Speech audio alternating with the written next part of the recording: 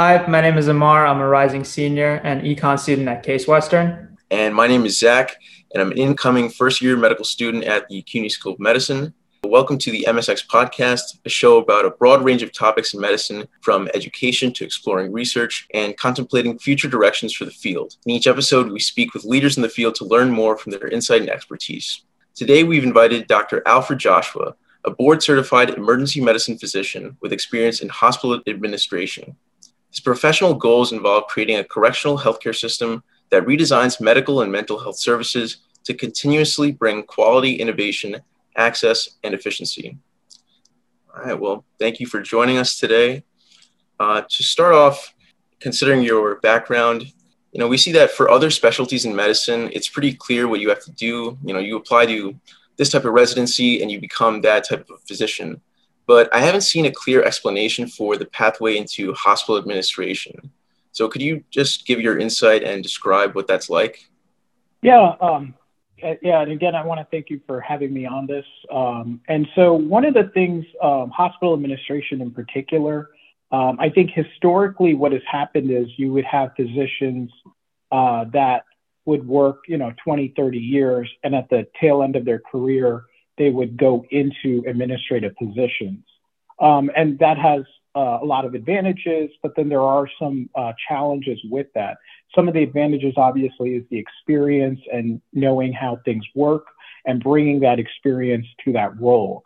But some of the challenges is coming up with different solutions sometimes because you've seen it and done it a certain way for so long to redesign healthcare. And I think when physicians engage with hospital administration and want to go into it on the earlier side, they bring different skill sets and different viewpoints that might not necessarily be thought out from before or tried because they're also not as experienced with some of the aspects of medicine versus a career 30-year-old physician.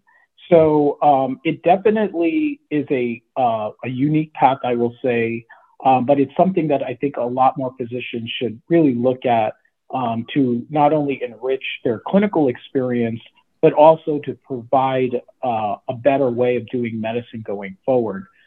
Because I think being a physician and clinician should be at the heart of any health system that is being built. And I think that's what I see as the key to hospital administration, building a better healthcare system for all patients. And so everyone has different viewpoints on how to get there and what that would potentially look like. But I think the unique perspective of being a clinician really gives a lot of gravitas or a lot of weight to designing that system so that it really helps the patient. When along your journey did you realize that hospital administration was something you wanted to get into? It really occurred earlier in residency when I was at UCSD, which University of California, San Diego. One of the things I realized is a lot of the systems, the policies, procedures, and the way things were was because it was designed by individuals in administration. And so for simple problems and simple challenges, it was interesting. The solutions required multiple buy-ins from so many different people, but that the system was a lot more complicated. So I took the time to actually reach out to the local CEO of the hospital at the time.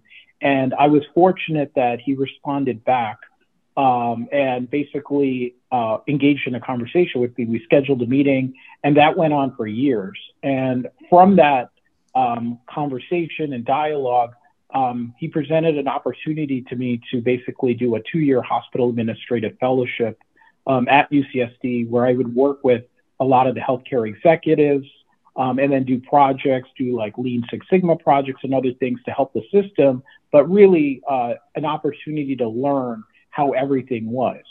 And what it was interesting to me is UCSD's medical center had, a couple of hundred physicians and clinicians, but there was over 5,000 other employees that really supported the system. And while I was at UCSD for being a resident in emergency room for 4 years, I never saw all of the other aspects, everything from food to backup generators, to how dialysis machines work, to budgets, to risk management. I mean, there were so many different fields that had to work together to essentially deliver the patient their care. So what I was really fascinated by that, and really I took the opportunity to learn.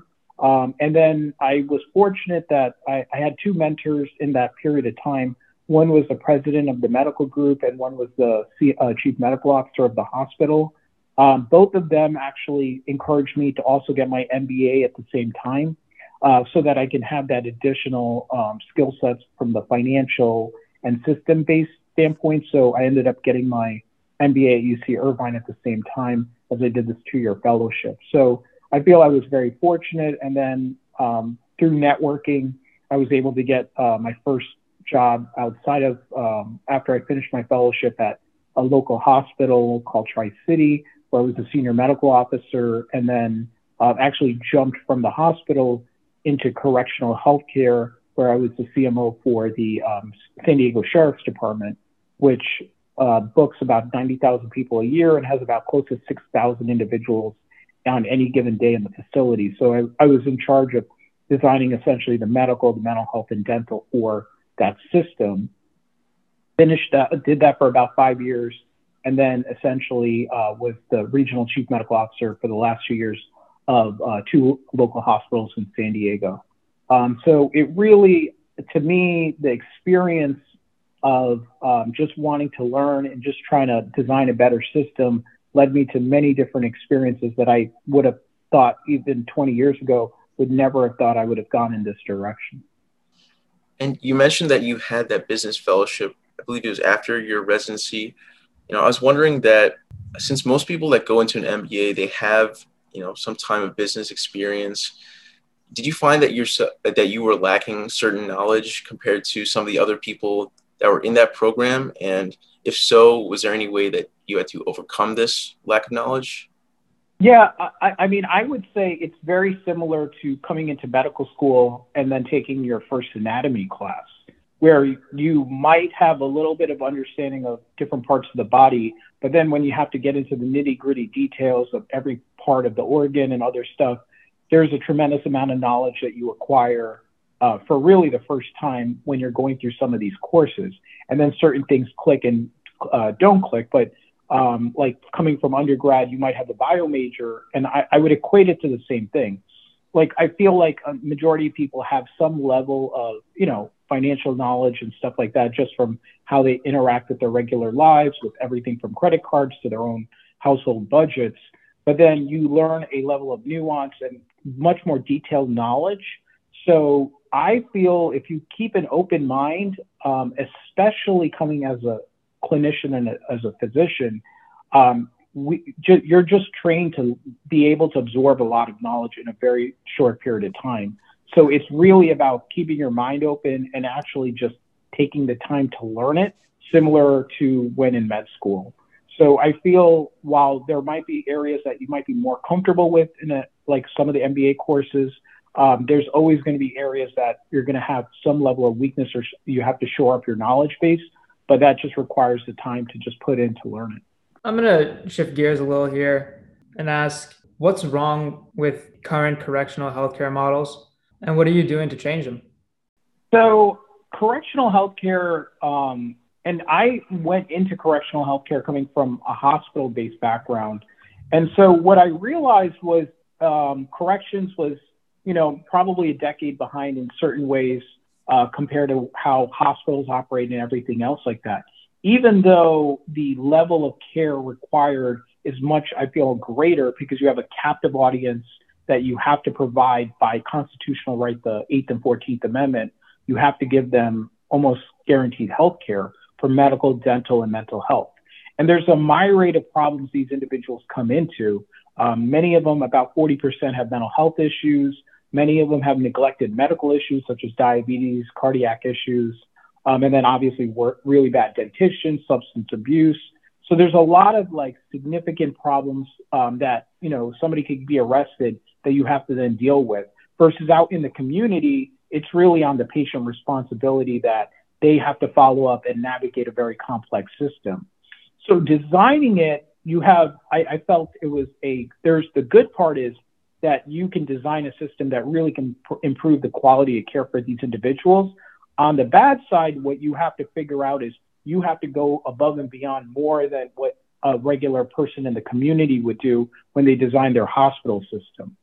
So from that type of standpoint, the real challenge is how do you design it so that the individuals and the patients that are inside the facility actually can get coordinated care, and that it wraps around to so many of the other things that they suffer from.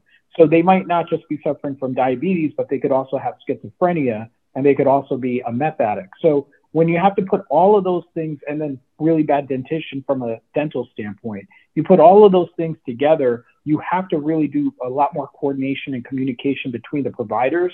And so I felt from the time that I've been at, San Diego Sheriff's Department, and then obviously consulting with other jurisdictions, one of the things I really try to emphasize is how do we coordinate the care in an efficient, timely process so that the individual gets everything, but everybody's talking with each other to know what else is going on with that patient.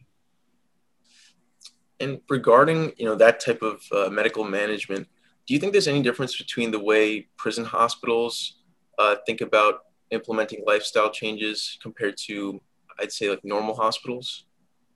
Yeah, I do. And the interesting thing with that question is that I've seen it both sides. And a great example actually is food. When you look at a hospital's cafeteria, some of these cafeterias are like, they give out some of the most unhealthy things in a hospital situation. And yet we are basically telling the public the hospitals where you come to be, get your care, where you, if you have trauma related stuff, you get fixed up. You have chronic diseases, you get managed. But then you see some of the most simple things as like vending machines with a lot of sugary drinks and candy. And then you see cafeteria with a lot of fatty foods that would not be heart healthy. And yet we propagate that as like, oh, that's just how we normally eat. And it doesn't go to the continuity of the individual's overall health. Similar to that, I mean, I would even say like in the jail or prison system, there's a dietitian, there's an approved diet, but there are actually ways to improve the entire population because you can give them a balanced meal. You can actually have special diets and everything else like that. And they're actually given a meal 3 times a day. So you have a lot more, I feel, control with some of the health outcomes that you might not necessarily have in a community hospital or in a public hospital type system that you do have with this type of population. And are there any challenges maybe implementing these broad sweeping dietary changes across the entire facility's population? So in that situation, usually in a jail or prison system, their basic routine, their daily routine is highly regimented. They wake up at a certain time. They basically get their meals at a certain time. They have certain activities at a certain time. They have obviously access to medical, mental health, and dental. So they'll go to their appointments, whether inside the facility or outside the facility. But because of that regimented time where everything is always happening, like they're getting their breakfast time, they either make it or they miss the meal. As a result of it, it's actually a lot more control to provide, a system, if you design it well, to have a high quality system. Versus again, in the community and with other individuals, they could be eating all different types a day. They can and cannot be exercising. They might not have certain activities.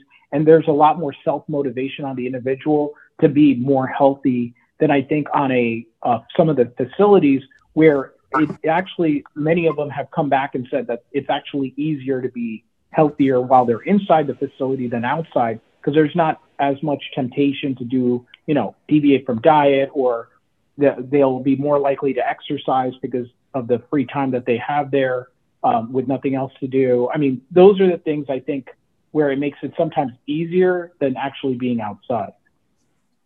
Regarding, I guess, all of the work that you have to do, I was curious as to what a typical week looks like for you, balancing any clinical work that you do along with administration. So could you just describe what that looks like?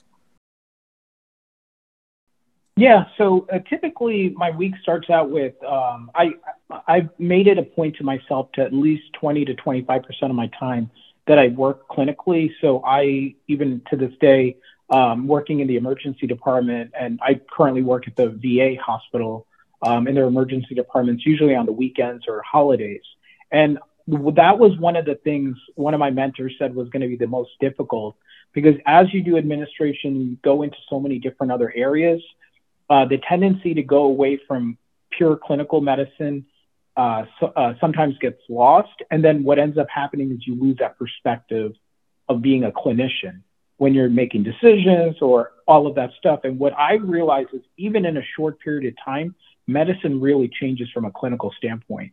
So it's easier actually just to spend a little bit of time, every single week or in a given month to dedicate that time so that you're staying apprised with what else is going on. But then it is that you're more connected to it when you're in all these other roles, whether it's an entrepreneurial role, you're trying to think of a product, whether it's administration, whether it's legal. I mean, there's so much that just that perspective gives you that is what the reason why you're attracted in other industries as well. So that's typically 25%. The rest of it then goes to administration. And then I do also do consulting. So during the week, it's administration and then consulting, usually in the after hours as well. So it's a pretty packed week, but I find the variety really helps me stay motivated because it's always engaging my mind in a different way. As I was doing some research online too, I was seeing some of these facilities are tracking KPIs such as EBITDA. I'm wondering, what financial metrics are important and what outcomes do they correlate with, if any, to patients in these facilities, and what's the need to track them? Yeah, so it depends on what type of organization you're working for. So I would say if you're working in a prison, jail, or government entity system, the goal there is so that you can deliver efficient care and system within the budget that you're allocated. So when I was at the San Diego Sheriff's Department, I was allocated a budget, I think around $75 million to provide the medical and mental health and dental care for all of these inmates. And close to 6,000 of them and 90,000. So you're designing your system, your contracts, everything else, so that you're able to provide the best quality service within that type of budget. And then reallocating it. So if you had to put more into mental health, less into medical, to make sure that, you're not, obviously cutting where you would compromise quality, but still maintain quality and reallocating resources where it's needed. When you're working for a for-profit hospital, so the last job I was a regional chief medical officer, I was part of a for-profit company. There, the bottom line was actually very important in the sense of if you don't have profits, you can't have reinvestment into capital expenditures. You can't do other things. So their EBITDA, which stands for earnings before interest, taxes, depreciation, and amortization, was a marker of what is the actual profit and financial health of the system. So I always look at profit in those types of situations as what is the value you're providing to your end customer, your end patient, because you need to design your system where not only are you getting money, and in healthcare, it's actually very complicated because unlike a traditional relationship with a customer, your relationship is really also with an insurance company and other third-party payers that have all different other motivations to pay and not pay. So as a result of that, it gets a lot more nuanced because you're designing a system where not only is the patient you have to look at it from a patient standpoint, but you have to look at it from all of these other businesses and third-party vendors that you also have to satisfy their requirements. So it becomes a lot more complicated in that aspect. And then you take, non-for-profits, hospitals and other things like that. And again, there, the budget is also very important. And it only, and what you have to balance there is the amount of revenue that's coming in there that you make sure that it's close enough to where your expenses are. And so the nonprofits are great in the sense of you can reinvest all of those profits essentially back into the hospital. But the caveat there is you still have to do your due diligence and everything else to make money so that the hospital is actually thriving in a very challenging environment. And going back to the complexity of the medical system in the correctional facilities, is there a buffer period on innovation within this type of field? Because it's already complex. Yeah, I feel like with innovation with a lot of these systems, I find from my own experience is that when you truly have a problem or a challenge and there has to be a solution, that's where some of the most innovative solutions really come about. And so I think a good example is like whenever you're faced with a infectious disease of some sort and you have to try to protect the population, the solutions that come out of it are highly innovative, but it's based on necessity or born out of necessity, I feel, in many of those situations. So I feel the innovation is there, but it's dependent on what the challenges are for some of those systems. And I guess shifting towards personal finance advice, we didn't mention this before, but as a physician that's retired relatively early in his career, what would you suggest in terms of personal finance advice for physicians that are starting out or currently in the middle of their practice? So I think one of the most important things is to understand just basic budgeting and finance, and just taking the time to just learn just that aspect of it, because there's a lot of physicians that I even myself encounter that will trust somebody else to do their own to have their own financial knowledge or literacy. And I feel that just getting educated on just basic financial literacy on just budget, what is coming in, what is going out from a income, and what is going out from an expense, those things go a long, long way because it allows you to plan going forward. And I think the other big caveat is, especially for physicians really early, is do not underestimate how much student loan debt and the interest rate and how much that accumulates over time. I think a lot of us, and I will be guilty of myself, when you sign up for some of these student loans, you really don't take the time to understand what even a quarter of a percentage is a difference over the span of 10, 20 years, or how much you're really borrowing. And are you borrowing it for really for tuition? Or are you borrowing it for other expenses? And is there another way to offset it, whether it's to work or to get some level of other type of income? And I think that is one of the biggest things I would say, because just taking out a few $1,000s, interest compounds, and over a period of time, you could be in a much worse debt situation in the future that you could have avoided just by taking the time to understand what you're getting yourself into from a student loan debt standpoint. Could you share some resources that helped you along the way? Yeah, I think the beauty right now is the internet has been really great to learn anything from. I would even say things like the Khan Academy basically show, just basic videos and lectures on financial literacy and those types of aspects. Even just that basic of the stuff, it goes such a long way, because majority of people don't even understand that basic part of it. And then they go to these other professionals or specialists on the financial side who may or may not have their best interests and may or may not be telling them the actual truth of their situation.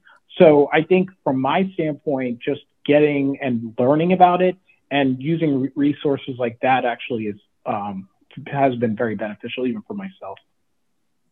And do you have any parting advice or words of wisdom for aspiring students that want to get involved with healthcare, or specifically hospital administration, in this day and age? Yeah, I think the most important thing is to be able to network, to be able to present yourself and know exactly that, even if you don't know exactly what your endpoint should be, that you are willing to learn and you want to get these types of experiences, and really approaching the individuals in that space to understand their perspectives and potentially even do certain types of roles where you get that experience, whether it's simple projects, whether it goes to the point of getting degrees or certifications, or even taking the time to work in certain type of environments. So I think from my standpoint, it's really networking, because that's how in this world of administration, that's how you get your job, and that's how you get your future job and different roles going forward. Well, thank you for speaking with us, and thanks to everyone listening on this week's episode of the MSX podcast. We hope you enjoyed our episode with Dr. Joshua. Have a great rest of the day.